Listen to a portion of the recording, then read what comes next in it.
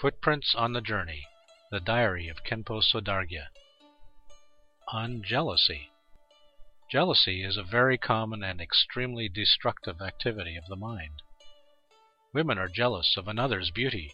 Men are jealous of another's talent. Children are envious of those having toys they covet. Hungry ghosts crave the food in another's hand. In all, jealousy comes in all sizes and shapes. The sages have been quick to notice. The gun goes after the bird that stands above others. Taller trees in the woods are the first to be struck by the wind. Mounds accumulated by the water bank are leveled by the running water. Man rising above his peers will be derided by others. Such insightful sayings have been passed down through the ages. Othello, the hero in one of William Shakespeare's plays, becomes suspicious that his wife has betrayed him. In a jealous rage, he first kills his wife and his imagined rival, and then commits suicide, destroying everyone by his drastic actions. Joyu, the legendary general, at the height of his success was described as, with a plume fan in hand and in a silk hood, brave and bright, laughing and jesting with his bride so fair, he sees his enemy ships destroyed as he has charted. Yet Joyu became so envious of the talent of Zhuge Liang and could not help lamenting, "Why does Liang have to come to the world along with Zhou?" And he died in unbearable dejection.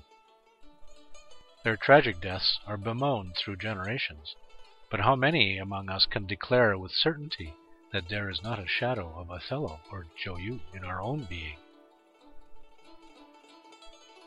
Even spiritual practitioners are not immune to jealousy.